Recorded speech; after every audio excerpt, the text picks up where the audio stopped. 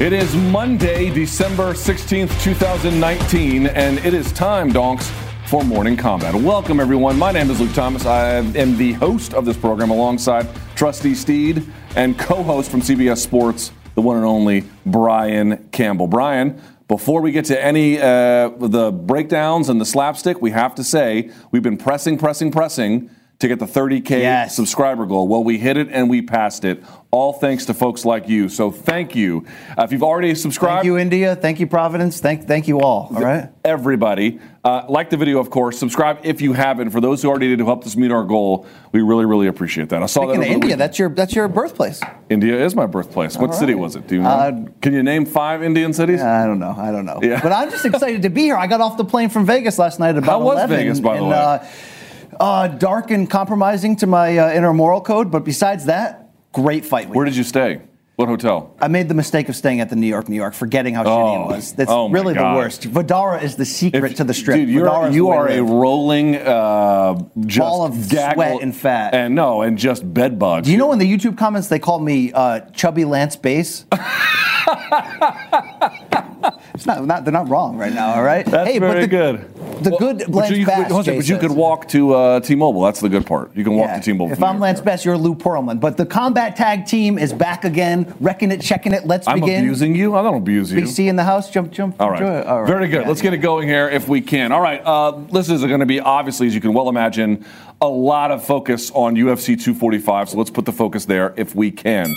3 title fights on the card. Let's start with the one at the very top. Here we go. Colby Covington loses to Kamaru Usman. Another way to say it is Kamaru Usman retains his UFC welterweight strap with a 5th round stoppage. Boy, there was schadenfreude on Twitter yesterday. But let's start here when we talk about Kamaru Usman. Number 1, Brian Campbell, let's assess how good of a welterweight he is historically.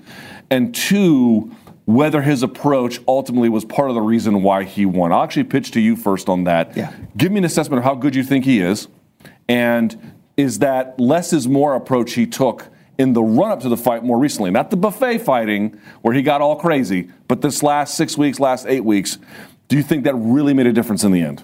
I think so. Look, how good is he? I think he's great. I think he's potential to make a run at the pound-for-pound top 2 or 3 here. I think he's showing you that in there by having a fight that we come for a wrestling match and a boxing match broke out, which was very interesting in the fact that neither broke code along the way. You had one pump fake of a takedown attempt from Kamaru Usman early, and then you went almost 25 full minutes with them just basically putting it all out there and saying, I think I got the better gas tank. I think I got the better chin. I think I'm tougher than you. Let's just keep jamming until one of us goes down. But I think for Usman, it showed that other side of him. He had made certain comments in the build-up, like I've only shown, 40% of how good I am. I wasn't overwhelmingly wowed by his striking, but this ended up being an even match in which they both put it all on the table, and he was the last man standing because of the things that led me to pick him leading up. I thought he was more aggressive when it matters. I thought he's a harder striker. I thought he had more of a natural instinct to want to finish somebody. Although this fight never got to the ground, we never really saw what would have happened. Would they naturally have canceled each other out with their wrestling? We don't actually know that. But in a boxing match, he won out with those categories in the end. And this was a gutsy-ass win and one of those, sneaky fight of the year contenders. I mean, from the standpoint of just straight drama and entertainment, this was edge of your seat the whole time. Yeah, it was a great card and a great crown jewel on the top of that. Fight Metric, the guys over there had made a point about the data. When you look at what Kamaru Usman does, he typically limits to an extent what his opponent can do in terms of their output. And Colby was a little bit less in that regard, let's say, relative to the Robbie Lawler fight. But the funny part is it looked to me, Brian Campbell, that he was fighting at Colby Covington's pace. Colby was kind of setting the tone a little bit and had some success. It could have been 2-2, could have been 3-1, depending on one's perspective of how they wanted to judge it heading into the 5th. But he kind of obliged Colby and I think beat him at his own game. Now, again, we know they're both wrestlers, but in the way in which Colby approached it, it looked like to me Kamaru was like, all right, I'll match you here, and that'll be enough of it. What's interesting about it is it's kind of a two-way street in how you want to assess whether it's good or it's bad. If you looked at what would have been better for that division in terms of fresh matchups, if that's your only consideration, it would have been Colby Covington. Because let me explain. He had only fought RDA inside anybody in the top 5. Okay, and he had, of course, beaten him already. If you looked at Kamaru Usman, he had beaten everybody already in the top 5, except for the one who had not fought. which is Jorge Masvidal. So to me, we'll get to the Jorge part in just a second, but in assessing his greatness, when you can wrestle in a way against RDA where you're setting the record for the most amount of strikes after you've already landed 10 takedowns, a la Cain Velasquez levels of output, if you're obliging someone who has a high pace, even if it's not the primary portion of your game in a title fight and you win, if they antagonize you by talking about your dead benefactor, and more than that, a friend, but a guy who was a big part of helping to get the Black Brazilians off the ground, and then talking about his incarcerated father, if you can keep cool through all of that and win, buddy, you're doing something right. You are very special. He needs more wins to do that, to really just to give some historical perspective. But what he showed on Saturday is, here's a question, is he the best welterweight walking the planet right now? I don't know how he couldn't be. Which leads us, Brian Campbell, to the next part of this, which is, do you think he will? Do you think he should fight Jorge Masvidal next? Both would be yes right now. And I've really thought about this deeply. It's not only the best matchup to make from the rankings in terms of who's most deserving. Well, hold on. It's the only matchup. It's the only matchup, and without question, Jorge Masvidal is mighty deserving. But the whole reason why you might think against that is the idea that Jorge Masvidal's celebrity star at the moment is so bright, and it's rare for somebody to get to that point organically, that is he bigger than the title? I've heard a lot of those arguments. And in this case, if it was ready to make something gigantic right now, meaning if McGregor was not coming off of a loss and it was a different scenario and you were ready right now to put Jorge Masvidal in a type of card that could be your biggest selling card of the year, I could understand that. But we're not exactly there yet. And if you're looking at the standpoint of Masvidal's brand, you want him in there against a Nick Diaz or a Conor to really maximize that and hammer it home. But the Conor fight is more of a fight to make, to be honest, after he loses to Khabib in the rematch. Because at that point, it won't be about Conor McGregor, lightweight title contender. It'll be about Conor McGregor, celebrity fighter, and you can really cash in a BMF, Masvidal, Conor at any point.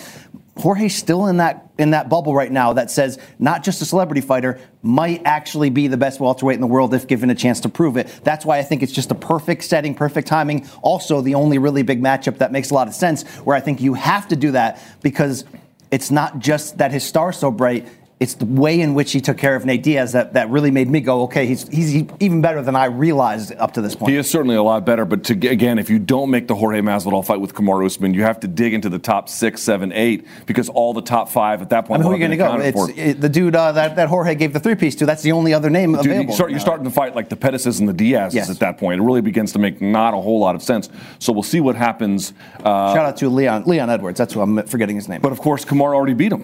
This is the point. It kind of dominated him along the way as well. Here's the thing about getting Masvidal next. Again, I go back to the fight metric numbers.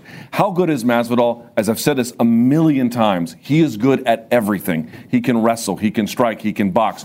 But what was the BMF title all about? Many, many, many things. But from a fighting standpoint, it wasn't anti-wrestling. It was against guys who had done what Kamaru had done, ...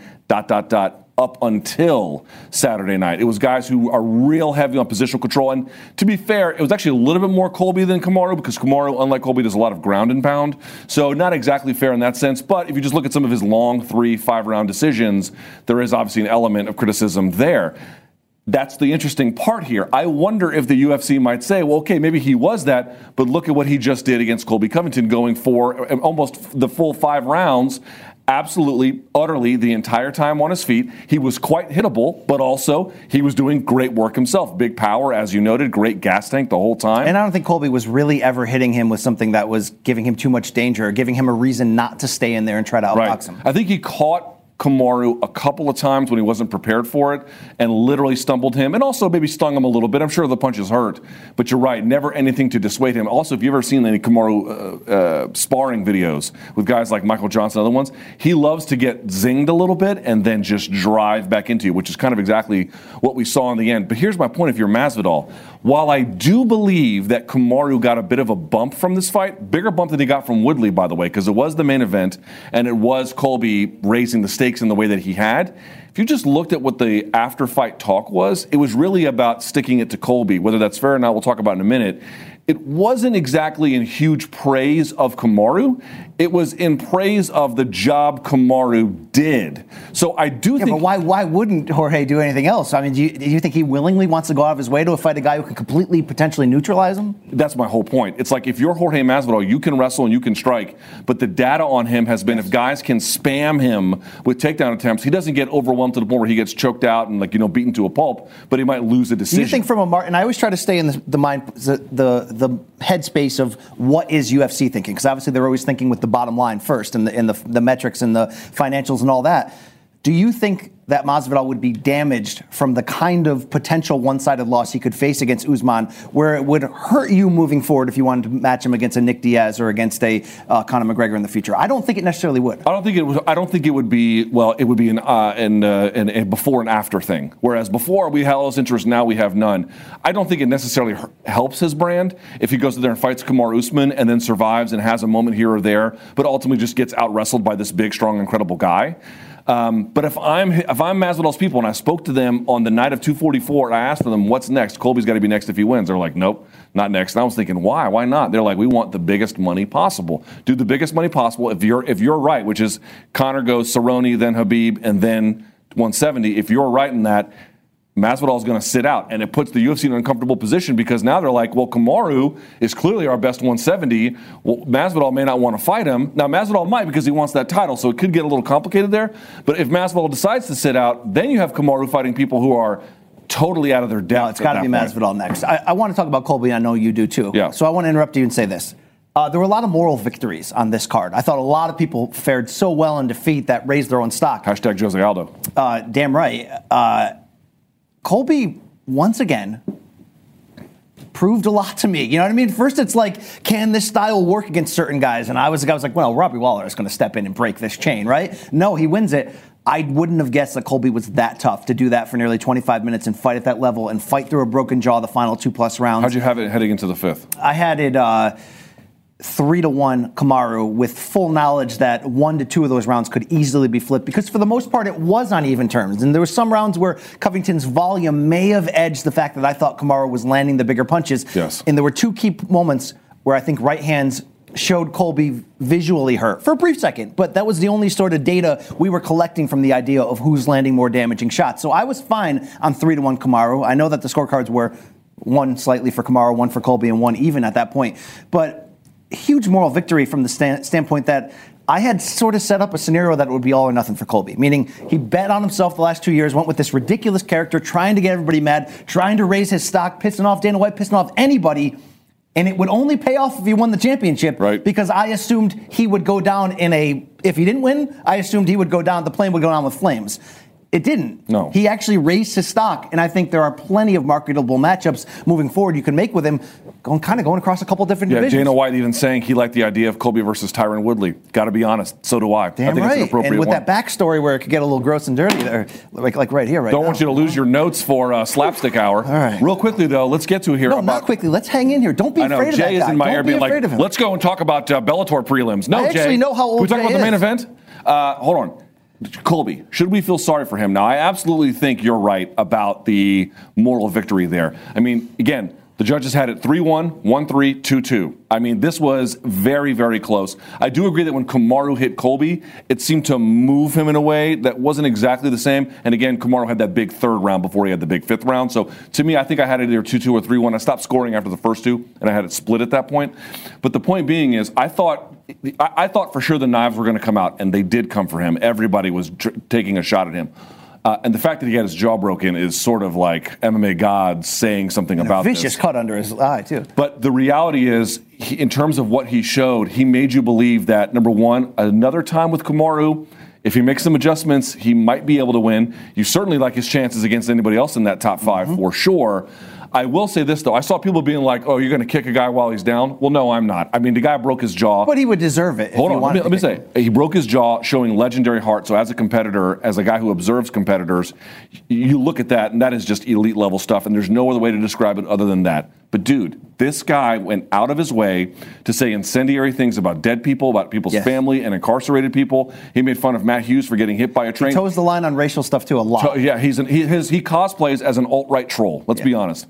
And so when he leaned into that character, he knew exactly what was going to happen, and he just did it anyway. It's not in me to say, oh, I'm so glad he's hurt, because I'm not. I take no joy in it. But if you feel like you want to say something about it, you are well within your right to do so. I thought the stoppage was fine given the knowledge we knew about the jaw. His face was a grotesque, swollen mess. I get there's an argument, hey, man, there's 10 seconds to go in this fight. The back of the head thing was bad. Can you give him a chance? It was bad, but I really think that the referee had it full in his rights, given the danger you saw on his face. Even with 10 seconds to go, it kind of harkens back to Chavez and Meldrick Taylor, where it's like, man, just let him finish. Yeah. See what the scorecards would have been. I was fine with that. Monday morning quarterback, though, are you fine in hindsight with his strategy? In the sense that, look, I almost feel like Colby was outgunned in every category by a guy who's slightly better than him in my eyes in every single category. Looking back, should he have tried to wrestle rather than just go out there and say, I think my gas tank's going to outwork you? And in the end, whether it's decision or knockout, I believe in myself that I can win this fight. He couldn't do it. I suspect if they meet a second time, there will be some adjustments like that. It's just this time going in, maybe he had an injury. Maybe he felt like it'd be better for him in the long term. Maybe he thought he could just get his pace going. He made a series of assumptions. I think some of them played out and some of them didn't, so he paid for it in the end. In terms of the stoppage, I'm not mad at Mark Goddard in the sense that he saw Colby get dropped twice and then reach out with his hands, grabbing a C-grip, and then his face was down. So you see that and you're not moving. I get why the referee would intervene. You see that C-grip, you go for the C-block. That's what I'm talking about. And so I got that a little bit. On the other hand, the punches to the back of their head, it's a problem in MMA, generally. I don't think Kamaru's a dirty fighter.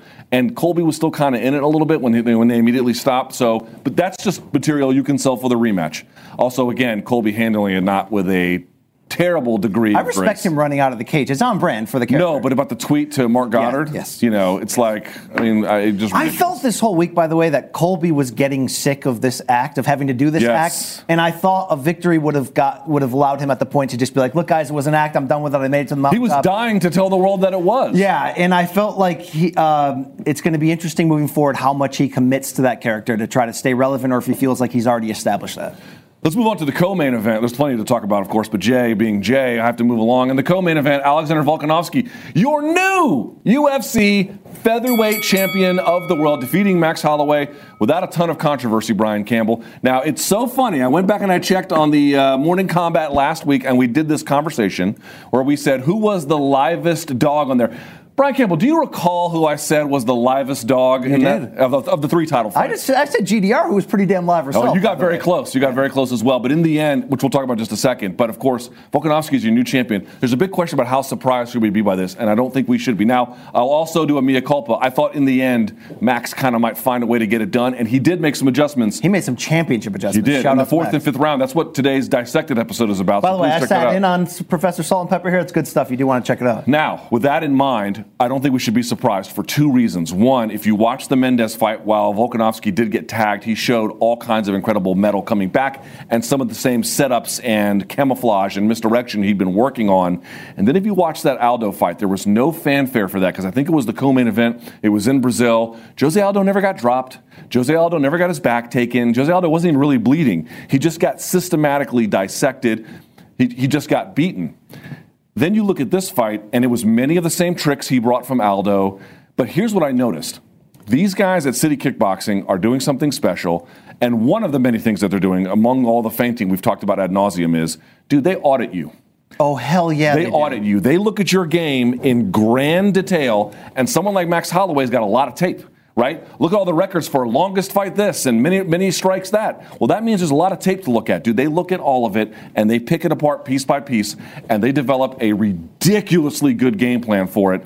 That guy, Alexander Volkanovski, he's going to fight Max Holloway again. But my prediction is, until he does, Brian Campbell, he ain't losing. No, I gotta take it honest with you. Look, sometimes what do you usually do? I haven't rolled on the mats for years. I didn't fight in the Marine Corps like you, so I can be a filthy casual in terms of hearing Jimmy and seeing it. I didn't necessarily see how great Alexander Volkanovski was each step. And do you know what illuminated me? Not necessarily watching your ass against the screen, although it was good. Glad to know. I didn't have no help. Media day this week in Vegas, all right? I get the one-on-one with Volkanovski. Look, I've been duped before by many a woman, right? Never trust a big butt and a smile. I've also been duped by many a fighter who's basically like, I got it. I love a big butt and a smile. I got it. I'm going to win. I've been duped by that before because of the confidence. I heard a different kind of confidence come out of Alexander Volkanovski in the one-on-one, in which he basically was like, look, no disrespect to my opponents, but a lot of my opponents are casuals when it comes to the full understanding of what's going on inside the cage. He goes, not everybody is like myself and Max. I like that he gave respect to Max. He went on to break down, I'm going to win this fight because I'm smarter, because my IQ's bigger, because I broke down every single part of Max in the buildup, and I'm going to take his strengths and use it against him, just like I did to Jose Aldo. And I started to have a conversation with Alex. I go, look, that Aldo fight, you made it look so easy that we were questioning whether Aldo just didn't try it down the stretch. He was just not pulling the trigger. And he went on to give me a breakdown of how he was able to take Aldo's technique and use it against him. And I came out of that interview like texting people, not running up to the betting window, although I thought about it, but texting people going like, this guy's even liver than we realized, and we're already sort of saying, look, this guy's got a good chance here. I believed in his confidence so much, but I wanted to see it play out. And what I saw on Saturday night was him doing exactly what he told me he was going to do.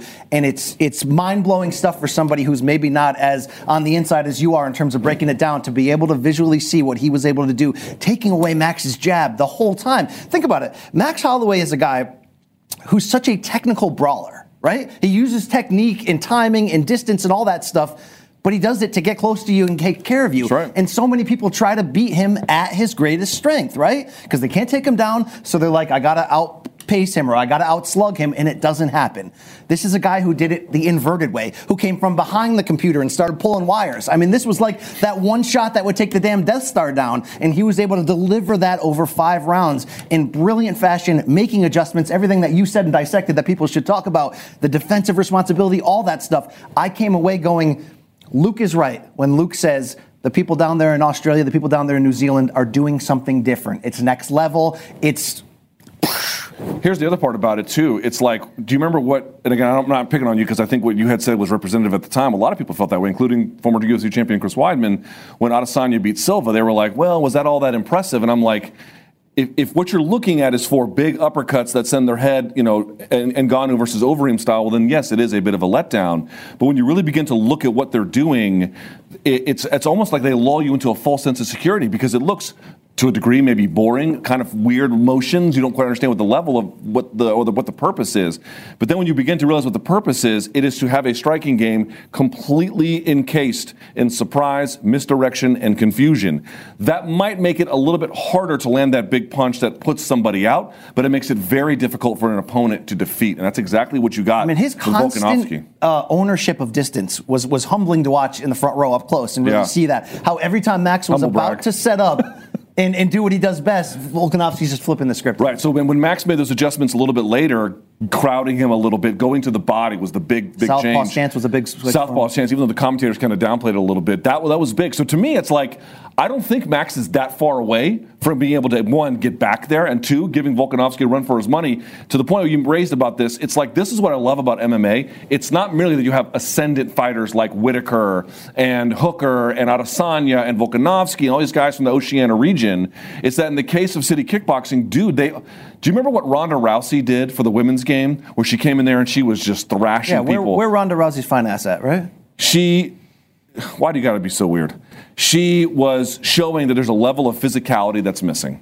She showed, not that everyone got good at judo, but she just raised everyone's level of understanding, again, certain defensive concepts, how to train properly, what it means to be an athlete, and there were other women who contributed as well. Dude, I really believe eventually the rest of the game is going to catch up to what these guys are doing at City Kickboxing, but right now what they're doing is pacing everybody, and two, they're going to show the rest of the world that you have things you need to improve on, including but not limited to their world of feints. And once everyone does, MMA striking is going to get even better. It's just crazy. From the most basic way of looking at that fight, you never would have guessed that someone's going to walk in there and knock Max Holloway out. You never would have guessed that someone's going to go in there and take him down and grind him out. And you never would have guessed that someone's going to out-cardio him and out-volume him. Yet again, Volkanovski flipped the paradigm flipped upside down and just kind of did it reverse, little reach around action there. It was very. You're getting weirder with every minute of the show, Pastor. Can you keep the slapstick in check until we get to the slapstick hour? Last thing about this: who's the toughest challenge for him? Not named Max Holloway. I've been racking my brain about this. I actually don't. I can't. Let's talk about that top 5 at featherweight. Who are we looking at right now? So there's Holloway up there. I could pull up the list here if you want. But is there any name that kind of stands out? I mean, you got Korean Zombie going in there against. I don't think he's. There's Ortega Yair. Would be very interesting. Ortega against Volkanovski? Oh, Ortega, I think, would have his day. So one is Volkanovski. Wait, what are you saying? Volkanovski would chew up Ortega? Yeah. Not on the ground, but I don't think it would ever go to the ground, so it doesn't matter. 3 is Aldo, already beat him. 4 is Zabit. And then 5 is Edgar. Zabit's an interesting one. Because of the length. He just beat Cater, but he was kind of fading in that third round. And Zabit is unorthodox, untraditional in his... Yeah, he's tricky too. The thing is, though, the cardio might pay a difference there. Don't count on Ortega, though. His will is mighty, all right? And by the way... There are people, including this guy who sits in this chair, who will tell you that Ortega was coming on against Max when his face fell apart, all right? It sounds like a very convincing argument. All right, then we move to your favorite fight of the card. Jermaine Durand to me... Woo, buddy. She made things a little bit interesting for Amanda Nunez. Now, in the end, the greatest women's fighter of all time keeps her UFC bantamweight title, but it got dicey there, Brian Campbell. Let's think about it this way. First, what does a win like this do for Amanda Nunez in terms of, if anything, maybe the answer is nothing, but in terms of solidifying her GOAT status? It's a push in that regard. Although I think there's many elite things you could pull out of her. I mean, her ability to take down GDR at will and just grind her to the ground and pick her up and slam her at any point where there was danger, it's certainly elite, and it's another part of her completely well-rounded game, right? She brought in the gas tank. She brought in the full package, right, from her early days. But if you're going to be real fine-tooth combed and pick a little bit of negatives for the reasons why she wrestled so much in the third, fourth, and fifth rounds, I think there's room to do that. Now, fighters can't win, right? But would you make the same criticism of Kamaru if he wrestled Jorge? Well, that's the thing. Fighters can't win because sometimes they'll criticize, Floyd Mayweather used to get that. Man, he's not going in there and trying to knock guys out. Well, he's efficient and sticking to what he does best, and he's picking you apart. In a lot of ways, that's what Nunez figured out in this fight, and she did it rounds 3, 4, and 5 and got the victory. And in a couple minutes, we can also criticize Terrence Crawford for going there and brawling a somewhat limited guy and making that fight more exciting than it had to be. So you can never win. But within the grounds here, GDR put on a championship-level performance from the standpoint of defense, toughness, and trying to find paths to victory that were tiny openings that she tried to exploit and came pretty close on 3 or 4 occasions. So it's one of those things where do you say... Pretty smart of Amanda Nunez. Not take any chances the rest of the way. Got rocked a couple times. Let's just get out of here with a win. Or do you say GDR made her do that, and that's not what GOATs do? I'm not willing to say that. No, I think GOATs win often by dominant display. Sometimes they win by hook or by crook. Even Fedor in his prime getting rocked by Kazuyuki Fujita, who is not even on the level of a GDR in terms of a contender. He got rocked. But even I remembered it to this day because it stood out to me at the time when I watched the fight. Rampage was doing commentary with Quadros and Rutin at the time, and Fedor gets rocked, comes back, and then hits that body kick with that right hook, or maybe even a left hook, and then he, essentially stops Fujita. First of all, Rampage made fun of his teeth. But secondly, what he said was, he goes, that's what champions do. That is what champions do. Sometimes champions get pushed. And in this game, nobody is invincible. What I would say is, to me, in terms of adding to her GOAT status, it's not like you can add Durand to me and say, oh my God, Durand to me was so active. She was beating all the contenders. You could say she's very talented, but she'd only fought once. This is the first time since 2013, the first time she lost to Amanda Nunez, where she had fought twice in this calendar year. What you can say, though, is she got pushed. And she answered for it. She didn't gas. She didn't make bad decisions. She didn't panic. She listened to her corner, and she used her well-rounded abilities. And she showed a chin. Amanda had to show a chin. Dude, Jermaine Durand to me whipped Aspen Ladd around with some of the same punches that Amanda Nunez just took. I mean, there were 4 moments, right? It was the double knee to the face and the kick to the head. That was one moment. It was certainly that stiff-ass up kick where you're like, is Amanda out? What just happened right there? And then there was the triangle on the bottom. Was there another moment? I mean, there was legitimate moments where you're like, this fight's going away. There's an upset brewing here. Yeah. And Amanda's ability to stomp that out was great. That's why she's the best. Yep. But at the same time, it's fair to just have the conversation.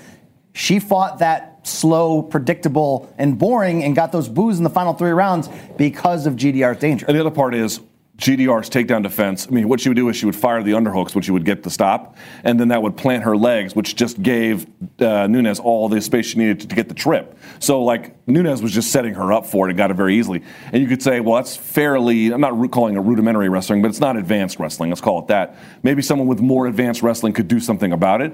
But then you look down, it's like, okay, well, who is that? She beat Miesha Tate. She beat Ronda Rousey. She beat Holly Holm.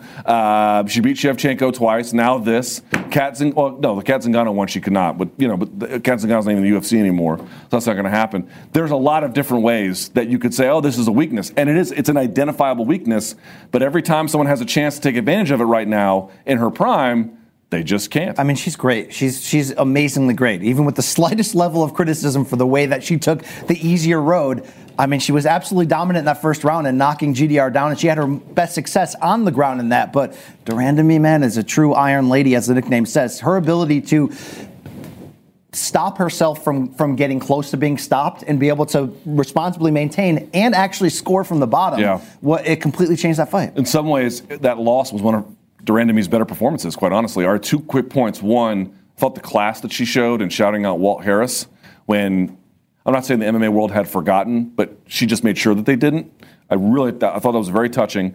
And 2, that's the good part. The bad part is, dude, who's she going to fight? I mean, I saw that Irene Aldana got a win. Okay, that's nice. Unfortunately, that knocked out Ketlin Vieira, who was looking to be a good one. Look, I think Aspen Ladd is the next big one. Outside of the Valentina Shevchenko trilogy, which will eventually happen, Ladd showed us a lot last week. It's not next, I don't think, but then again, who else is she going to fight? She should probably make a defense at featherweight at some point, but if you're talking about the next bantamweight one where I'm saying that person has a chance or that person is interesting, Ladd's strong. She can wrestle. All right. She's aggressive. She just lost to de Randamie, though. Well, not just, but the one before.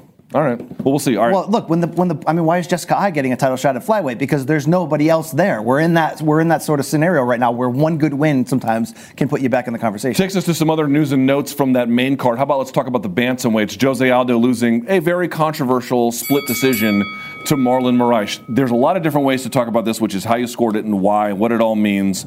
Let me just first assess whether or not Jose Aldo got robbed. If your definition of robbed is decision I don't like or debatable, well then yes, he got robbed. If what the definition of robbed is that the judges got it wildly inaccurate, I'm sorry, it's just not true. It's not true. Again, the argument is not could you make a case for a 1 and 3 rounds for Jose Aldo? Of course you can. And if you did, I don't take any issue with it. He got numerically outstruck 20-15, but that doesn't necessarily tell you the full story. So if you wanted to do that, that's fine. If you want to have a Marlon Moraes scorecard, that's fine too. The big takeaway here is that scoring system, the 10-point must system, allows for such broad interpretation of what they're seeing where they don't have stats, they can't go back and revise their scorecards. Spatially, they might have certain strengths and weaknesses depending on where the fight takes place relative to their seated position. They have certain biases about what they like and what they don't like. It's not a great way to adjudicate disputes, to be quite honest with you. So you end up getting these disputes in the end. There's no problem with saying Jose Aldo won. The problem is in saying that's the only acceptable response. Look, the last 2 minutes of the final round, Jose Aldo unfortunately gave that fight away to Moraes. He wasn't active enough. Moraes was smart enough to just sort of do the only punch he can do, which is sort of a leaping jab because he had the speed advantage. And I thought he was able to give himself an argument. In the end, the judges took that argument and they scored it. What's interesting, though, Luke, is I had one of the better interviews with Jose that I ever had. He looked at media day under a black leather hood, completely covering his body so you couldn't see. Looked angry, terrible, and that's essentially what I said to him straight up. I go, you look like a Star Wars villain, man. What the heck's going on underneath that leather coat? And he goes, as simply only Jose, a warrior, can go, mark my words, I'm going to be the next champion at 135. And I will say this, we're talking about moral victories this weekend. He looked, I don't want to say great because it's not prime featherweight Jose Aldo.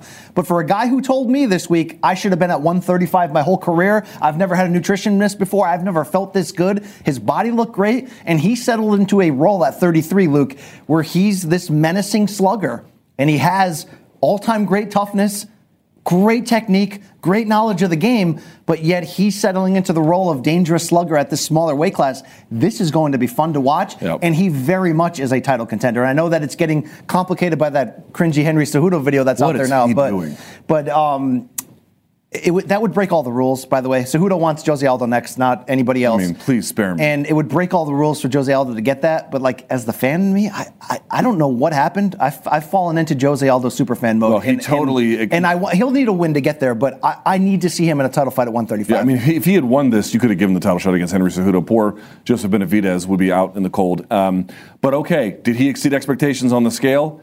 Absolutely. Did he exceed Jose Aldo? Did he exceed expectations in the fight? Wildly. I didn't think he was going to make weight, and I thought he would look terrible doing it. And again, I don't know about long-term this being a great choice, but did he look to me like he still had zip and pop in the third round? And here's another part that no one's talking about. Between the Cejudo fight and the Aldo fight, there's an identifiable weakness in Marlon Moraes's game. If you can crowd him and get in his face and push him, not only does that style of movement tax him, he's just not nearly as effective. He also kind of pours a little bit out too much in the first round. He's very quick, very aggressive, and then he's playing catch up the rest of the way. People are going to take note of that, so that's another thing to consider. So I would agree, if you can get one, maybe 2 wins, this is an easy thing to make.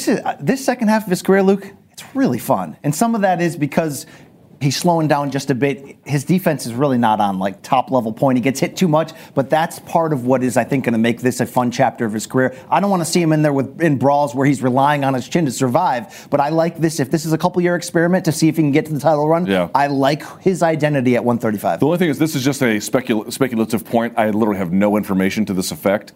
People talk about why he abandons the leg kicks. He does it a little bit, not hardly much anymore. My belief is not that is a technical evolution. I mean, I'm sure that's part of it, right? He wants to use his hands a little bit more and doesn't want to kickbox, likes the weapons there. I'm guessing there's some kind of injury or some kind of physical limitation from years of wear and tear. Doesn't that seem like a method that slowly goes away with age? Does it? Do you have to use more cardio to be able to keep up a high kick? But he doesn't have a Volkanovski in and out, side to side style. He likes to plant and then throw. I mean, look at Weinstein. Guys get very handsy with age, right? You don't see the kicks as much. You are the worst person in America. Osama bin Campbell is who your name is from now on. All right. But point being is, I'm excited about Jose Aldo 135. I think you feel the same. I'm less excited, Brian Campbell, as you can barely contain a smile. I'm less excited about doing the show today. Osama bin Campbell, Box Cutter Campbell. I'm less excited about Uriah Faber. He looked pretty athletic for 40. He looked great for 40. Yeah. Until he looked pretty good early, but dude, you can see why after beating Ricky Simone, he was like, I want to fight for the title because A, everyone wants to fight for the title. And 2, buzzsaws who are nameless exist deep into 135, including but not limited to Peter Yan. Dude, he is a nightmare for everybody. He walks you down, he switches stances, and when he gets going, dude, it's lights out. And a lot of guys who are modern strikers, they're a lot of stick and movers. No. He's a back you up and bomb on you type, and he is clever doing it. And in his limited English, he's kind of a hilarious trash talker, as you saw with that video with Kobe Garbrandt afterwards. Yeah, and he said he was going to knock Faber out. It was going to be hard because he has 2 chins. I mean, he was going after him. He goes, this guy is 40. Why California kid? It should be California granddaddy. I was rolling. This guy's firing me up. 2 questions then. Who should Yan fight next, and should Faber retire? Yan should get a title shot from this. Aljo's not ready. Wow, you think so? I think so. There are a lot of veteran names in this pool right now. Faber was one of them. Edgar flirted with it. Aldo just lost. I think when you look at it, Peter Yan is on one hell of a run. And it's not Peter. And he told me, stop saying Peter. I don't think anyone has figured out what it is. Because on the broadcast, they're saying Pioche, Peyote, Petra. There's a lot of real... Gian Jacek. Basically... Look, he's showing you championship-level pedigree. It might be a little bit early, but look at the run. Look at the dominant run that he's on. He comes in there to do what he's supposed to do, which is get you the hell out of there and do it violently. And Faber really poured out the jug in big-time marbles for taking this fight, 100%. He was trying to get that Bisping ending to his story. But this is the law of nature. This is the food chain. Right. He was supposed to lose to Yan. If Yan is the real, Yan's the real. Oof, get him a title shot. Get him a friggin' title shot. He did bad things to that aging skater's face. That was some serious stuff. Yeah, this is a game. It's exactly the same in boxing. I remember when Pacquiao beat De La Hoya, I felt the exact same way, which is to say, dude, this is a game where the young feast on the bones of the elderly. Unless the elderly is... putting those things on TRT? Putting those things in their veins. Yeah, maybe that changes the equation. But in general, that is how the system goes. And so it's not like, and I thought Dana White actually, we probably all disagree with him a lot of the time, but I thought he made a good point. It's not that they couldn't give Uriah fights and then he could win them, in which case he might stick around. But you just look at the top of that division, Moraes, Sterling, Sandhagen. Yan is at 4, although this is before the updated rankings. Asuncao at 5, Munoz, Rivera, Garbrandt, Font, and Stamen. Dude, I like all of their chances against him. And if that's going to be the case, again, I'm not like, you have to retire, because I think he can still be competitive with a certain kind of UFC bantamweight. With him. If he still has it, make main events. But the problem with 135 is that it is a naturally younger division. These younger guys are filling these lighter weight classes a little bit more readily. So he's in a bit of a tough spot there. I don't think these guys retire right away, but you go and fight the guy who got Horde, Corey Sandhagen. Corey Sandhagen would easily win that fight. Yeah. So something to consider. All right, let's move to the boxing side of the equation. Now, I will give you complete credit. I was criticizing you earlier. I will now give you total praise. Every week we come in here, and there's a name that Brian Campbell keeps saying. 2 Polish guys touching tips? I knew you were going to make a sex joke, you fucking predictable clown. I love you. All right, but here's the point. He has been saying for weeks at this point, dude, have you been watching Teofimo Lopez? Have you been watching Teofimo Lopez? And I'm like, I'll get around to it. And I finally got around to it, and I watched. He goes in there and beats Richard Comey, who was in the co-main event. I want to start with him. I know we'll get to Brooke Crawford, who I know was the main event, but to me the star was Teofimo Lopez. He goes in there and just bombs on Richard Comey, stops him in the second round with relative ease, I would argue. It was not very competitive. I mean, and Comey was a very good boxer.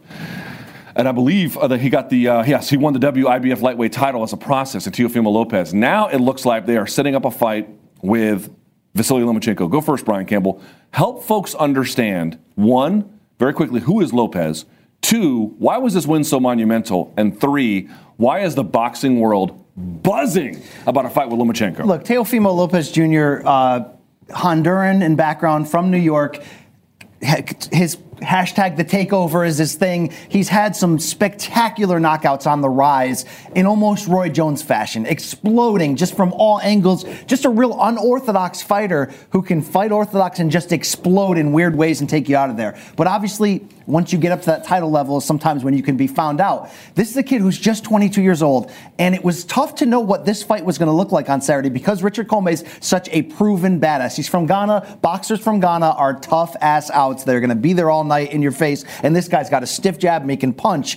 But Lopez was coming off that fight this summer, a feature fight on ESPN against Masahoshi Nakatani, in which he just didn't look right. He looked like a prospect who has the explosive ability, but maybe doesn't have the actual background and the jab and the setup in boxing, where if you put him in there with a veteran who can fight and who can take his punch, he may have issues. He cruised to a wide decision, but really looked unspectacular. Finding out in the aftermath, crazy drama in his life. He gets married. His family outspokenly thinks his wife is a gold digger. His dad's his trainer, but his dad is batshit crazy. Now, is he like Angel Garcia batshit? Yes, or? Angel Garcia level batshit crazy. Genius in the head, no formal training, yet helped Junior get to this explosive, amazing level. But at 22, when you interview Teofimo Lopez Jr., you realize this kid is a man inside that brain. He's been through a lot in his life, and he has an ability to just slow it all down, and a confidence level and a charisma that's intoxicating.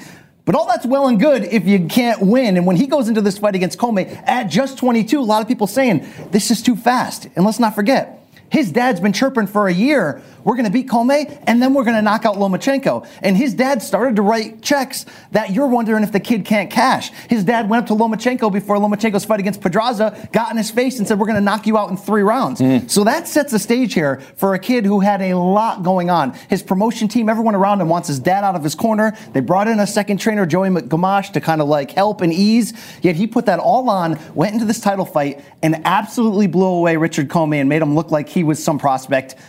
And then what you tweeted out is this picture of boxing sex candy, him and Lomachenko standing next to each other. And the prospect of what's going to happen, if according to Top Rank next April, of pairing these two together for all the belts at lightweight at 135. Luke, this is a monumental fight to make. And I know all the boxing nerds will say, well, BC, isn't Lomachenko now the WBC franchise champion? Yes, it's bullshit. They gave Devin Haney a title. Same with Canelo. Still, this is for all 4 belts in the natural sense, okay? A 22-year-old kid who, when you watch him, it gives you the same feels when we watched a young Oscar, when we watched a young Trinidad, a young Floyd Mayweather, when you're just like maturity way beyond the years and a special flash to them that is like only going to bloom once they get more experience. Can I tell you what I saw on the tape? Because again, you are much more familiar with him than I am. When I was looking at the tape, the thing that screamed at me right away was extraordinary boxing IQ matched with very good athleticism, and there's certain guys who are good athletes and they use it for often purposes of evasion, and I'm sure he does that too. He had light footwork, but he's got that kind of athleticism that adds an oomph to his power, and you match that with smarts and you match that with the rest of the boxing sensibility. Dude, he jumped off the screen as somebody very special. And none of that works though, Luke, if you don't have it on the inside. For sure. I'm telling you from interviewing this kid a bunch of times, he's special on the inside too. I know that when you look at this matchup, right? Lomachenko basically the pound-for-pound king. We're in this weird time. Everyone's like, how can ESPN say 1 week it's Crawford, then the next week they say it's Lomachenko? Because we're in this weird historic time where like 4 or 5 guys have legitimate claims. But he's basically now going to go up against the best fighter in the world, Luke. A guy with matrix ability in Lomachenko who does things so unorthodox and so special and just traps you. But he doesn't have that kind of power athleticism. Yet Lomachenko is over his head to a degree at 135, and Teo is this rising star who you think is eventually going to top out at welterweight. Right. This is one of those perfect old versus young cross. Not quite old, but established, where you just don't know. It's very easy to be like, look, I'm sorry, Teofimo looked great, but this is another level with Lomachenko. Yeah. Yet he has that explosion from odd angles that you just can't plan for. If he hits that leaping left hook on Lomachenko, we saw Lomachenko go down against Linares in a great fight. He's going to have problems. I don't want to give and by the way, to your point about the left hook, very quickly, I know you want to give Bob Arum credit, but to the left hook, that wasn't what dropped Comey. It was a right hand of death that sent him crumbling. And he was more, Teofimo in this fight was more traditional, more orthodox, where normally he comes out there with some of that Roy Jones spectacular stuff. He's proving he can do it all. I don't want to put words in Bob Arum's mouth or give him any ideas here because I hate pay-per-view. But this fight's so good it could actually be a pay-per-view because it's one of those where I have to see what happens. All right, very quickly, Bud Crawford fought a Latvian whose name is totally unpronounceable. Egis Kavaliauskas. That's my Lithuanian brother. All right, yes. Come on. Kavaliauskas, known as Mean Machine, which is what they kept saying on the broadcast because Lord knows Timothy Bradley would have trouble really getting that out in a consistent basis. He's not Latvian. What is? I can't. He's not Latvian? No, he's from Lithuania. Oh, Lithuanian. Yes. Well, one of the. It's like me saying you grew up in Qatar. Yeah, I know. Full of fake news. Brian, fake newsman. In one of the Baltic states. Could have been Estonian too. Who knows? Point being is this. He wins through a 9th round stoppage. There should have been a knockdown that wasn't counted, which we saw later today. One of the judges actually gave Crawford that round, which is like mind-blowingly stupid. Okay, but he gets the job done. Timothy Bradley says a bunch of weird things about how all the rest of the welterweights won't fight him. Let me tell you what I saw in this one and get your perspective. Look, in the end, Crawford showed his quality and his class ability. It looked to me like he was fighting not even this guy. He was fighting to maintain people's idea of his status. Yes. And he looked a little lazy to me at first, if I could be honest. And I'm not saying he didn't take him seriously, because obviously he took him seriously late when he was making the adjustments and stuck it to him. And I thought he made incredible movements. And obviously, look, he's a talented guy. But dude, he's 32 years old. He hasn't really fought anyone. I mean, here's his last 4 opponents. Jeff Horn, please. Jose Benavidez Jr. Then he fought Amir Khan, which was a totally embarrassing fight for Khan. And then now this one, it's not that they're not great opponents or okay opponents, but they're not who he should be fighting. I was like, I know they're going to fight Sean Porter. But to me, when I saw this, it just looked to me like he was like, well, everyone expects me to win. I need to maintain a certain image. I'll get it done in the end. It seemed uninspired to me. I think he's feeling the pressure. He's starting to get edgy with the media. I was supposed to have an interview with him. He ended up not showing up this week. Jamal Charlo and Bud Crawford, they love you. I think he's starting to really feel that critical thing people are saying, fight the PBC guys, fight the PBC guys. I think this was kind of similar to Tim Bradley. Remember when he went there against Ruslan Provodnikov? He was coming off the controversial win against Manny, and he was just like, F it, I'm going to knock this dude out to show people. I think that's what Bud Crawford did, and he almost got caught in doing that, but he did show you how much of a menacing, beautiful finisher he is. Yes. I think Crawford came in here because looking to make that kind of statement because he's on an island. He might be the best fighter in the world. He might be showing you an all-time great welterweight in what we're seeing so far in the full package. He has everything, and he's got a badass backbone. But he's on the wrong side of the street politically. It's just the way it is. All the welterweights are on the PBC side. And we know the only way you can make those fights happen, like we're going to see Fury and Wilder 2 in February, is to get it at such a hyper pitch that the financials just make sense, and everybody needs to come together. And you could have done Pacquiao, but Arum appears to have no interest in making the Pacquiao fight against Crawford. Well, Pacquiao didn't want the fight because at the time, a year and a half ago, Crawford wasn't really up to that level, and it was one of those things where... Okay, but now? Well, Pacquiao's with PBC right now. I understand. But you mean to tell me if Pacquiao, who, by the way, still pulls on pay-per-view, wanted to fight Crawford, if there really was high interest from Arum, they would make it? I don't think there's high interest from Arum to make it. But here's the argument that's interesting here. I really did not like what Tim Bradley said afterwards. And Tim Bradley ultimately went into the camera and echoed some things Terrence Crawford had said during this fight week, which is, I'm great.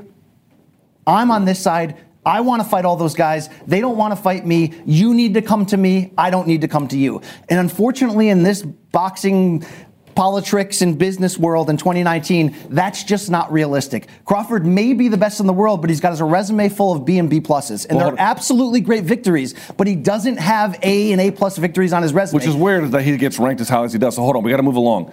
They're saying he might fight Sean Porter of this. Porter just came off that incredible fight with Spence.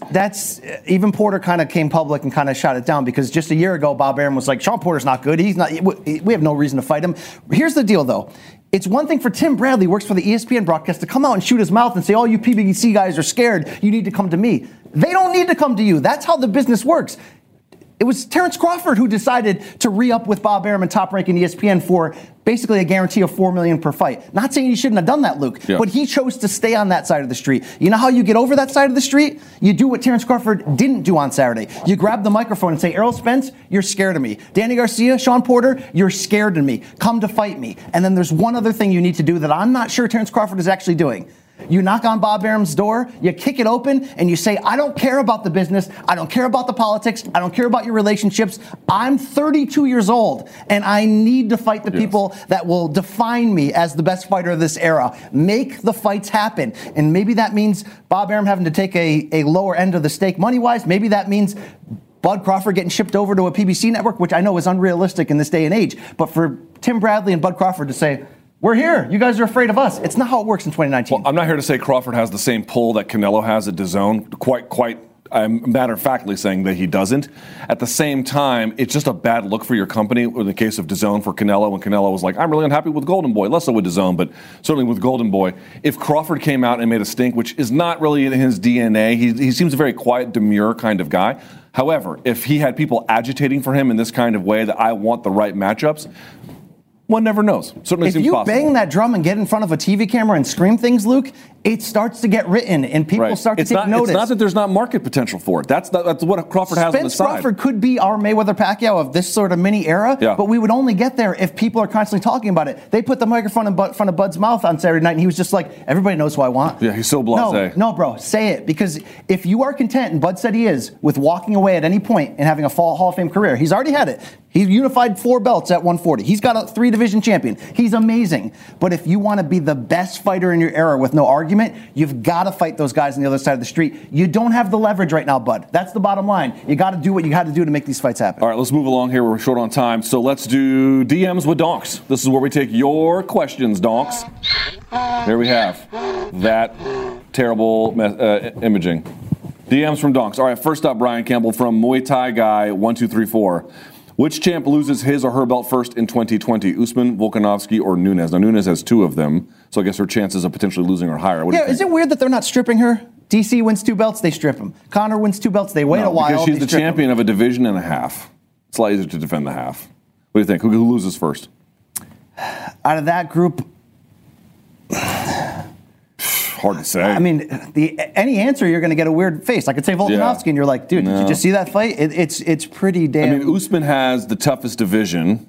Volkanovski, I'll say Volkanovski in the sense of this, even though we gave him all this praise. It's possible for me that he could rematch Max in 2020, and Max could make the adjustment. Or that it could be closer and a judge could favor activity. It could favor Max going out of his way to make that fight happen. Right. Let's not forget, Volkanovski was brilliant this weekend, but it wasn't dominant and overwhelming. Remember, they attempted the exact same number of strikes, 303. It's just that Volkanovski landed about 20 or so more. Yeah, and as Max said himself, I'm 28, I'm still in my prime, I'm not going anywhere. Right. We go to Bruno Montreal, says, do you think it's time for the UFC to change their gloves in a way that would minimize eye pokes in fights? People talk about we talked about this before, the power lock glove or the pride glove that would sort of naturally curl the fingers. So you could open and make a C grip, but you couldn't extend out like that. We've had this debate before. I mean, that would seem to make sense. I mean, I don't know. Is there a more aggressive way of warning and taking away points for guys before an eye poke if you're constantly doing this? I know, and you're supposed to do this, fingertips to the sky, rather than this, but no one does. I mean, this is so much more natural as like a paw than this. Who the fuck does that besides crossing guards? So it's a little bit weird. Yeah, we've had this conversation before. Good job. Is Jay speeding you up? We got some good stuff today. I feel like we're leaving it all on the floor here. Well, it's already 1 o'clock and I have another job. Samuel Ritla, I guess. Considering the fragile relationship between Woodley and UFC/Dana, is him openly saying I'm not leaving the country to fight Leon a bad career move? Shouldn't he be more active instead of feeling entitled? No. He's 37 years old. He's going to be 38 soon, which means if he's not at the end of if he's not out of his prime, he is very, very close to the end of it. He hasn't fought since that loss to Usman. And now with Colby losing, you got a great opportunity to ricochet right back to I know he's already ranked number one in the division, but to ricochet right back to the top of the contendership queue. Because while the fight with Woodley and Usman left very little to the imagination, I honestly feel like the batter blood is between Woodley and Covington. And if you can use that effectively with a win and a good fight promotion, dude, you can do a lot with that. So I agree. He's got some options. And Dana, as I said before, Dana even said, yeah, I kind of like that fight. What do you think? I like when guys realize they're in that period of their career. Make money and fight other celebrity names. So why am I going to fight 3 or 4 contenders on the way? Why I just sit back and wait for the right offer? Also, dude, fighting Leon Edwards is like a no-win position. Yes. A, he's hard to beat, very hard to beat, and doesn't do anything for you from a popularity standpoint. Anderson Silva had a bunch of those fights in the last 3-4 years where it's just like, this makes no sense, right? Showcase him, feature him. Don't put him in there against a guy in line to try to get into the title picture. Now, we were just talking about Terrence. This is a bit of news to me. This comes from the Combat Hour. With talks of Crawford moving to 160, he wants to go to middleweight. What do you believe to be the toughest fight for Terrence, excluding Canelo? I think this is just talk. Terrence did give these comments. If he got 160, about going to 160, but let's say he did it. I've seen both in person. Canelo is much bigger than him. That's a bridge too far. I realize when you're making those comments, it's a little bit more to say, look, I need to have more options. Bob Arum said it himself. If they don't get the PBC guys from the other side of the street, the biggest fights available to him, unfortunately, are the guys coming up from 140. It's the Jose Ramirez's, who has 2 titles right now. It's the Regis Prograis, the Josh Taylors. They just had a great fight to unify titles at 140. It's probably those guys are the best fights available. I mean, would you even want to see him at 160? No, I wouldn't. He might be the Sugar Ray Leonard of this era, which is why I'm getting so aggressive now. You're 32. Let's see these fights, right? Yeah, let's see the fight that, instead of going to a division that makes little sense, why don't we fight the people in your division that do? Obviously, easier said than done. I don't have much of a comment there. All right, this comes to us from Infamozzi. With Mikey Garcia signing with Days In, what do you expect for him in the year 2020? Well, the deal he signed was a little bit weird, where it was one fight. Update me. Has he fought since that Spence fight? No, he hasn't. He signed, and he's very selective on his business dealings. Remember, he took away 2 years of his prime to get out of his Top Rank deal, right? So he wants to be in control. He signed a 1-fight deal with an option with Eddie Hearn. $7 million for his first fight. They haven't announced it yet, but most people think it'll be Jesse Vargas, which is a decent fight. That's okay. And then the option for Eddie Hearn, the plan is this. Pacquiao has 1 more fight under his PBC deal. So the idea, if you're Eddie Hearn, is to try to make Mikey Garcia against Pacquiao on DAZN. Now, are they talking about Pacquiao Spence? It's tough to know with Spence's situation. I think Pacquiao Porter is one they're whispering about. Even though Porter just lost? Porter looked great though in defeat, and a fight of the year contender. Interesting. And so Pacquiao would be what, like 41, 42? Yeah, Pacquiao's he's 40. I mean, and he turns 41 real soon. So and he's fighting Mikey Garcia. By the way, have you ever seen Mikey Garcia's Food Truck Diaries? No. You never saw it? No, I need to watch it, yeah. So shout out to Shab, right? Yeah, well, here's the thing. They must have scheduled it long in advance, and they scheduled it right after the Spence fight, like right after the Spence fight. So he loses in fairly dominant fashion, and then flies out to do this interview with Brendan, and I'm like, dude, that must have been real awkward. Brendan must have been like, good try. But credit to Mikey Garcia, dude. He went out there and was like, here's why I lost. Bop, bop, bop, bop, bop, bop, bop, yeah. bop. Oh, he's a great interview. He's an honest guy. Yeah. He just laid it all bare. I recommend it because he was like, you could tell he was very competitively disappointed, but he didn't seem like hurt and super sad about it. I just don't like him going up to welterweight. He didn't look great against Spence. Maybe he can't make 35 consistently anymore. I don't know that. But around that 40-35 bubble, when you talk about the big names like Lomachenko, like Gervonta Davis, I would love to see him more maintain around that area for the idea of getting him into big fights. Although, look, if this is a journey to get him to Pacquiao and that's the only way, for him, that's a giant fight. I would argue anything above 140, he just starts to look less like himself. He doesn't even look physically all that, I don't know, imposing. Not that he ever looked physically imposing. He had a narrow frame, but...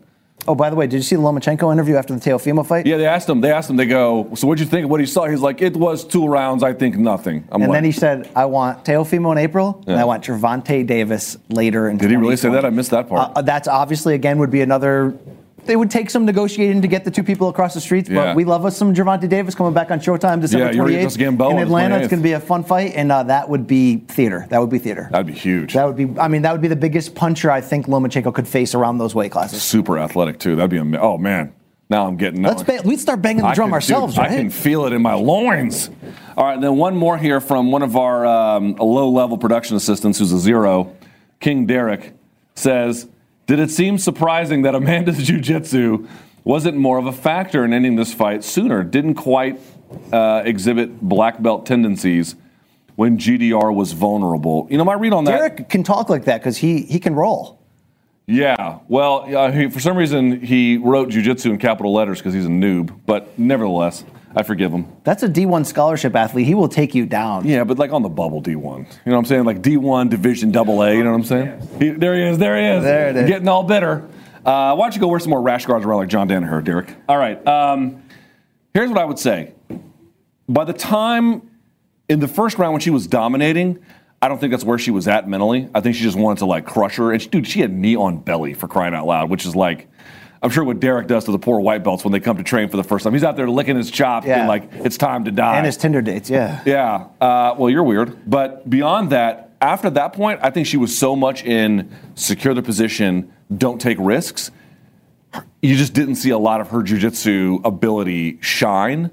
It's not that she couldn't have. She gave up the confidence of her ability to finish that fight on top. No, to win. Yes. To win. She made some sacrifices to win, which was, I'm going to be the safe thing. And that up kick was from hell, Luke. That up kick got her right on the jaw. She could cover so much. Have you not felt like up kicks have gotten better over the years? Yes. Up kicks used to be the thing like your little brother would do when you try to like wrestle with them. Dude, now they're fight enders. I mean, they always were when Mousasi fought Jacare and Dream and shit. But now you're really beginning to see that. Why was the one where Anderson Silva got sent down? They called that a DQ. Oh, against Pride, was it Okami? Who was it against? Some Asian man, yeah. Yeah, Rumble on the Rock. That was pre-UFC days. That was not legal to do an upkick there? I think he was on his knees. Okay. That was the issue. Yeah. That was the issue. In any event. So that's my read on it. Look at you stalling the show after hurrying me up right in the middle of some stuff. Sorry. Yeah. Well, you know, as much as we love slapstick. We got a lot of slapstick to get to. Are you done with the donks here? All right, we're done with the donks. It's time now for on Sprockets where we do slapstick. Your boy BC searches the globe for the good, bad, and ugly in combat over the weekend. Luke, this might be our best one ever. Are you ready? As ready as I'm going to be. Put the seatbelt on. We're going to start UFC 245 in Vegas. First fight of the night. Puna Hele Soriano, right? Dude, that is so From the Dana White Contender Series, making his UFC debut at middleweight, taking a piece of Oscar Pichota's soul with him. Pichota. Melikamiki Makla is Hawaii's way to say, taketh your soul, Luke. Wow. Right? Are you being racist? Look at this is a two-shot kill. Did you see this? Watch this. Look, he spins his head. There's a lot of brain shaking going on. This is nasty. Look at this comeback. Whoa. He looked good. He looked strong. Yeah. Puna's a to I mean, the thing is, Pichota was so open on the right side constantly, it's hard to get a good read on exactly how good Soriano is. I was housing some chicken in the media room watching this. But yes, he was certainly, I mean, look, if they give you openings, keep taking them. Is there anything better than watching a knockout as you're just scarfing down meat at an uncontrollable pace? Sex? All right, that was gross. All right, let's stay at UFC 245. Did you see the weigh-ins on Friday, the ceremonial ones? We got Jeff Neal on the left, Mike Perry on the right. Platinum's like, go to the body, go to the abs, show me what you got. And then Uncle Fester jumps in to break up the fun. What's going on here? Are you calling Dana Uncle Fester now? Are you doing the whole Colby Covington thing? That's a joke, but look at this. This is great. Mike Perry is just beautiful stuff. So I interviewed him at Media Day. I said, Mike, you got to give me the lowdown. What do face tats feel like? Do they hurt? Deadpans me, goes, I don't know. I don't have any feeling in my face. He was being serious? Yes.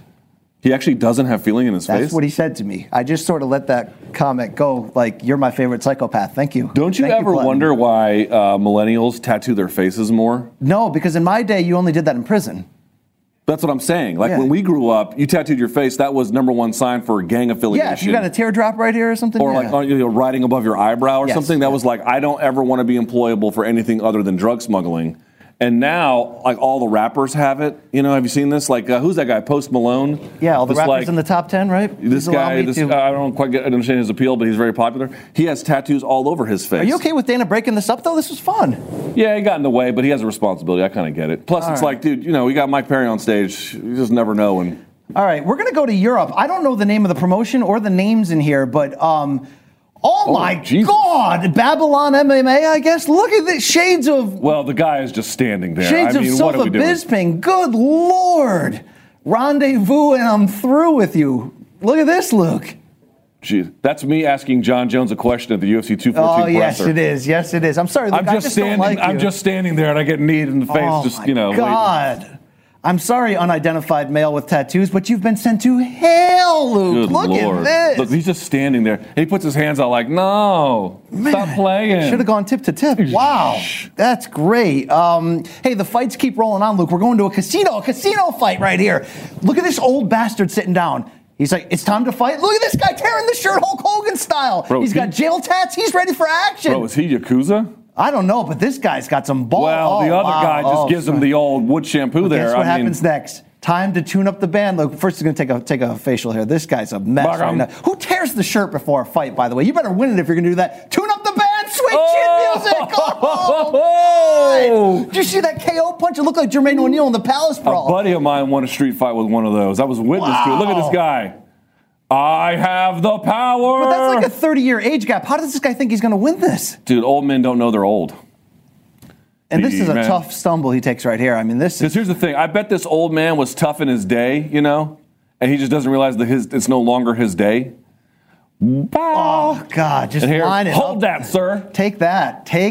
Wow. Dude, what casino is this? I don't know, but I want to Is this New York, New York? Great. Was this on your cell phone? Probably. I think I walked right through it on my way to the fight. Did you get bed bugs before or after this?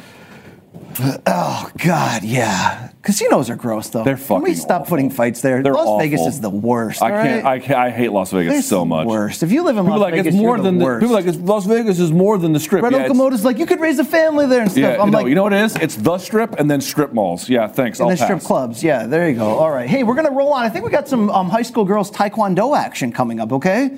Show me. No. I was wrong. Look at this. Oh, my God, Luke.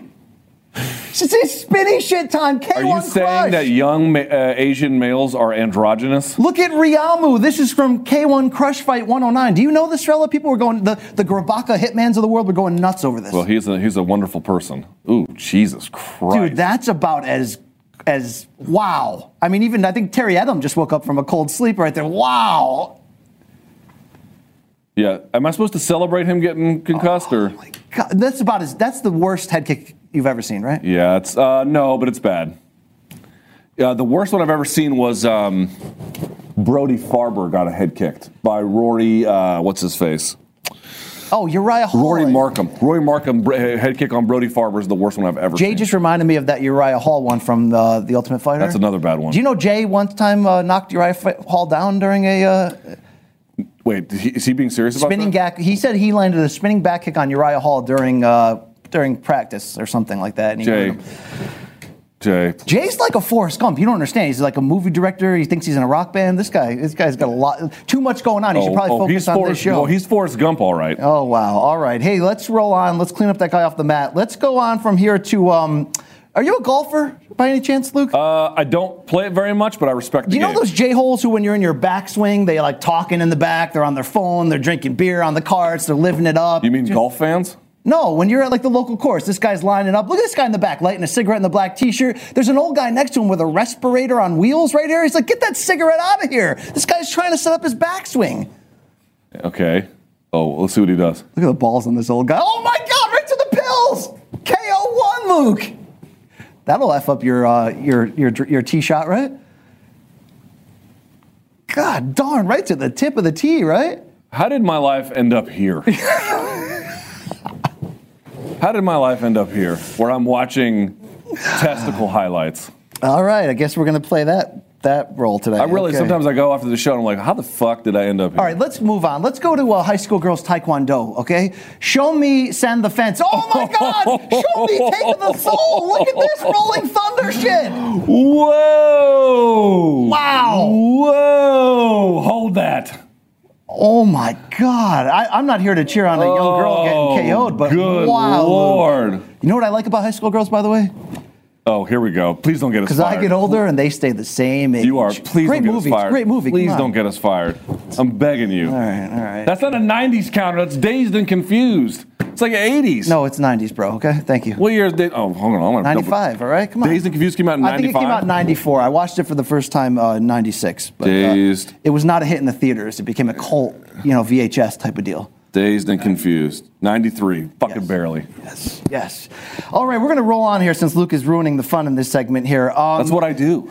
You're going to have kids of this age soon. It's T-ball time. It's Little League. It's getting the kid ready off the tee. Oh, my God. Look at the guy. Look at the fall this guy takes. Oh, my God. Right in the pills. Are those real baseballs? Oh, and who is the moron who takes batting practice in front of the kid? Look at the kid's reaction. Oh, wow. Yes. You know what, dude? That dad deserves this. I don't know. I think that dad kind of oversold it there. Like, come on, dude. Like, really? Can we do a show where I kick you in the balls? Wow. Can we do one of those, and then we put it, and then we loop it on? Shout out to Steve Willis, the boxing referee. You know the boxing referee who gets down and squats with the crazy eyes? Yes. That's his Instagram account. He's got wild videos on there, all right? Shout out to that, all right? He's a stand-up comedian on the side. We're going to keep it rolling. Do you know this guy, Marcos Matos? They call him Wreck-It Ralph from Future FC? No. Oh, my God. He just sent Marcus Conrado Jr. to hell via flying. Who's who? Wreck-It Ralph is the dude with the paler skin. That's Wreck-It Ralph? Yep. Oh, my God. He jumped right into that. Yeah, he took him off his feet. Well, he jumped, but then redirected the flight. Boop. Here's a ticket to the deep, dark depths. This guy's jumping into it. Into the land of wind and ghosts, amigo. That's a good finish right there, right, Luke? Does he have a gun tattoo on his back? What's your favorite Shevchenko tattoo? That's a good question, right? People are all over my DMs. People need to back off now. It's getting a little. It's got to be the Glock she has tattooed on there, right? Did you see her? She bought a new safe. Did you see her on Instagram? She's got guns. She's a little bit too dangerous for me. Yeah. I'll just stay at the Instagram level. I'll just continue. She's like Jorge to Connor. A little too much. Too much for you. A little too much, but I can respect from a distance by myself alone. Thank you. Does your wife know you have a thing for Shevchenko? Does your wife watch the show? No. No? No. She doesn't like fighting. Come on. We got one more for you, Luke. This is how I like to celebrate the holidays, right? Oh, what am I doing? Oh, my God. That would be pretty awesome, though, if they invented some kind of... Set this up for me. What is that, like a Roman candle? Yeah, it is. Only this guy's got it way too close to the point of insertion. Look at... Oh, my God. I mean, look, that's got to leave a mark. Like, dude, you can't show highlights with this without playing Can't Kill Yourself, 69 Bitter Beings. I mean, that's... That's gender reassignment by accident right there. That's just bad. That's a cattle decapitation song, forced gender reassignment. Yeah, that is, wow. Wouldn't it be great, though, if they made belt buckles that you can just... That you could just walk into a room, pull back your coat, and fireworks start shooting off from your groin, Luke? No. All right, maybe we hit a low this week. Did you lose your microphone? I did. I'm all over the place here, all right? Nice tape. Thank you. Shout out to Gaff for this tape. All right, let's get out of here. Luke doesn't like this shit anymore. I'm going to start doing this show by myself. I do. Right? It's just, I come in here and it's like... We had a good run. We had a good run with Have You. Have you seen that shit, Luke? We had a good run. Fans love it, which is great, and I'm glad that they do. But it's a little hard for me to get into an old man hitting another dude in the pills with a cane. Sorry. I got to be honest with you. That's how I get down, Luke, okay? By the way, you collect all these? I collect all week, right? Dead serious. What is your research method for this? Not the fight highlights, which is obvious. Do you sit down at your desk and go, I got to find some guy getting kicked in the balls? Yeah. Where am I going to go? Yeah, I've got a method. I've got a plan. It works. What is your method? I'm not going to share it with you. You know what I mean? Why? There's very few people that can pull this off, Luke. All right? It's we may have taken an L this week. Finding things on social media of dudes getting their testicles damaged, splitting atoms, same thing. I understand. There's a method. There's a hashtag system in place. Oh, there is? Yes. Oh, all right. Very good. Can I come with one next week? Just one submission? One. Yeah, all right. It's your baby, I know. All right. Can I come with one? Yeah, that'd be great. Here's your problem with, you know what it is? I figured it out. Here's the problem with, have you seen this shit? Not enough animal on human violence. That's what I need to see. Okay. I need to see a horse kicking a dude in the face or, something like that. Animals gone wild is really what I'm talking about. Okay, there's room for expansion in this. All right. We got spinny shit. We got guys taking it to the pills, right? We get some football highlights for you once in a while, too, I can go to ESPN for that. I don't need that shit. Very quickly, odds and ends. What do you got? Odds and ends. Let's do a big weekend for boxing. Fox this weekend, Junior middleweight title rematch. Jermell Charlo, Tony Harrison. Harrison won the belt a year ago, Luke, by a controversial, disputed decision. And since then, the hatred has been real. I do a little program called PBC Face to Face. You may have seen our best episode yet. Harrison Charlo 2. Check it out if you haven't. They are. For the MMA fans, Jermall just fought. His brother Jermell, his identical twin, yes, is going to fight on Fox this weekend. He lost his WBC title at 154 to Tony Harrison, tough fighter from Detroit. Yep. They tried to have the rematch 6 months ago. Harrison pulled out with an injury. Charlo says, you're faking. You got knocked out in sparring. You're a phony.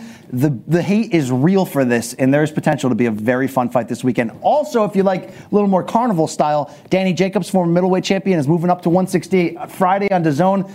He'll be facing Julio Cesar Chavez Jr., who may have run out the back door at a drug test a couple months ago, yet the fight's still going on. So that should be his illustrious career. That should be some carny theater. Yes. For me, for my odds and ends, Quintet was on Thursday last week. This is the UFC Fight Pass team-by-team competition. In the end, Team UFC won, which was, Sean O'Malley. I'm so glad anti-doping authorities have wrecked his career. That seems so smart and fair. Let's see. Then there was Anthony Smith. There was Mark Munoz. Mark Munoz was on Team WEC. But then there was, Clay Guida, and I'm missing somebody else from Team UFC. I forget at this point. But in any event, dude, it worked out. Did you watch any of it? It worked out pretty well. I saw King Mo got tapped, but then he said he didn't. From a guillotine. Yeah. Jake Shields ran the table from Team Strikeforce on a bunch of fools, which was kind of interesting. Anyway, it's a great concept. It worked really well. I think the fans liked it. The grappling wasn't all that great relative to the highest standard. In fact, Gordon Ryan went in there and in about 60 seconds had his way with Alexei Oleinik, and then Craig Jones absolutely demolishing Fredson Pajau.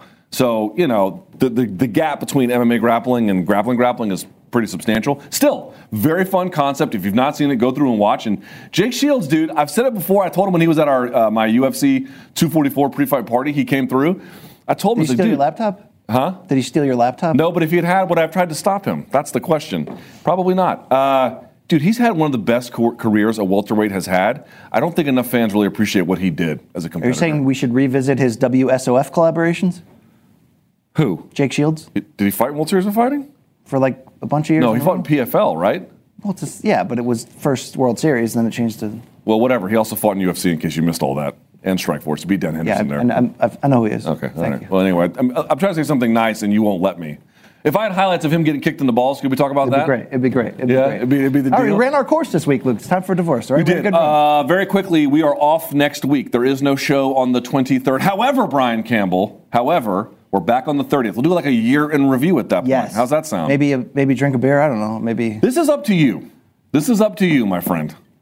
Now, hold on. Let me say this, and then we'll go. Brian threw down the gauntlet. He was like, "Oh, we have the best beers at the gas stations I go to." I was like, "Look, Raccoon, I know you eat cigarette butts out of the garbage. That can't possibly be true." But nevertheless, he threw down the gauntlet saying they have good beers. He actually had a good idea. We should do, I'm going to put this out here, and our bosses are going to get bitter at me for doing this.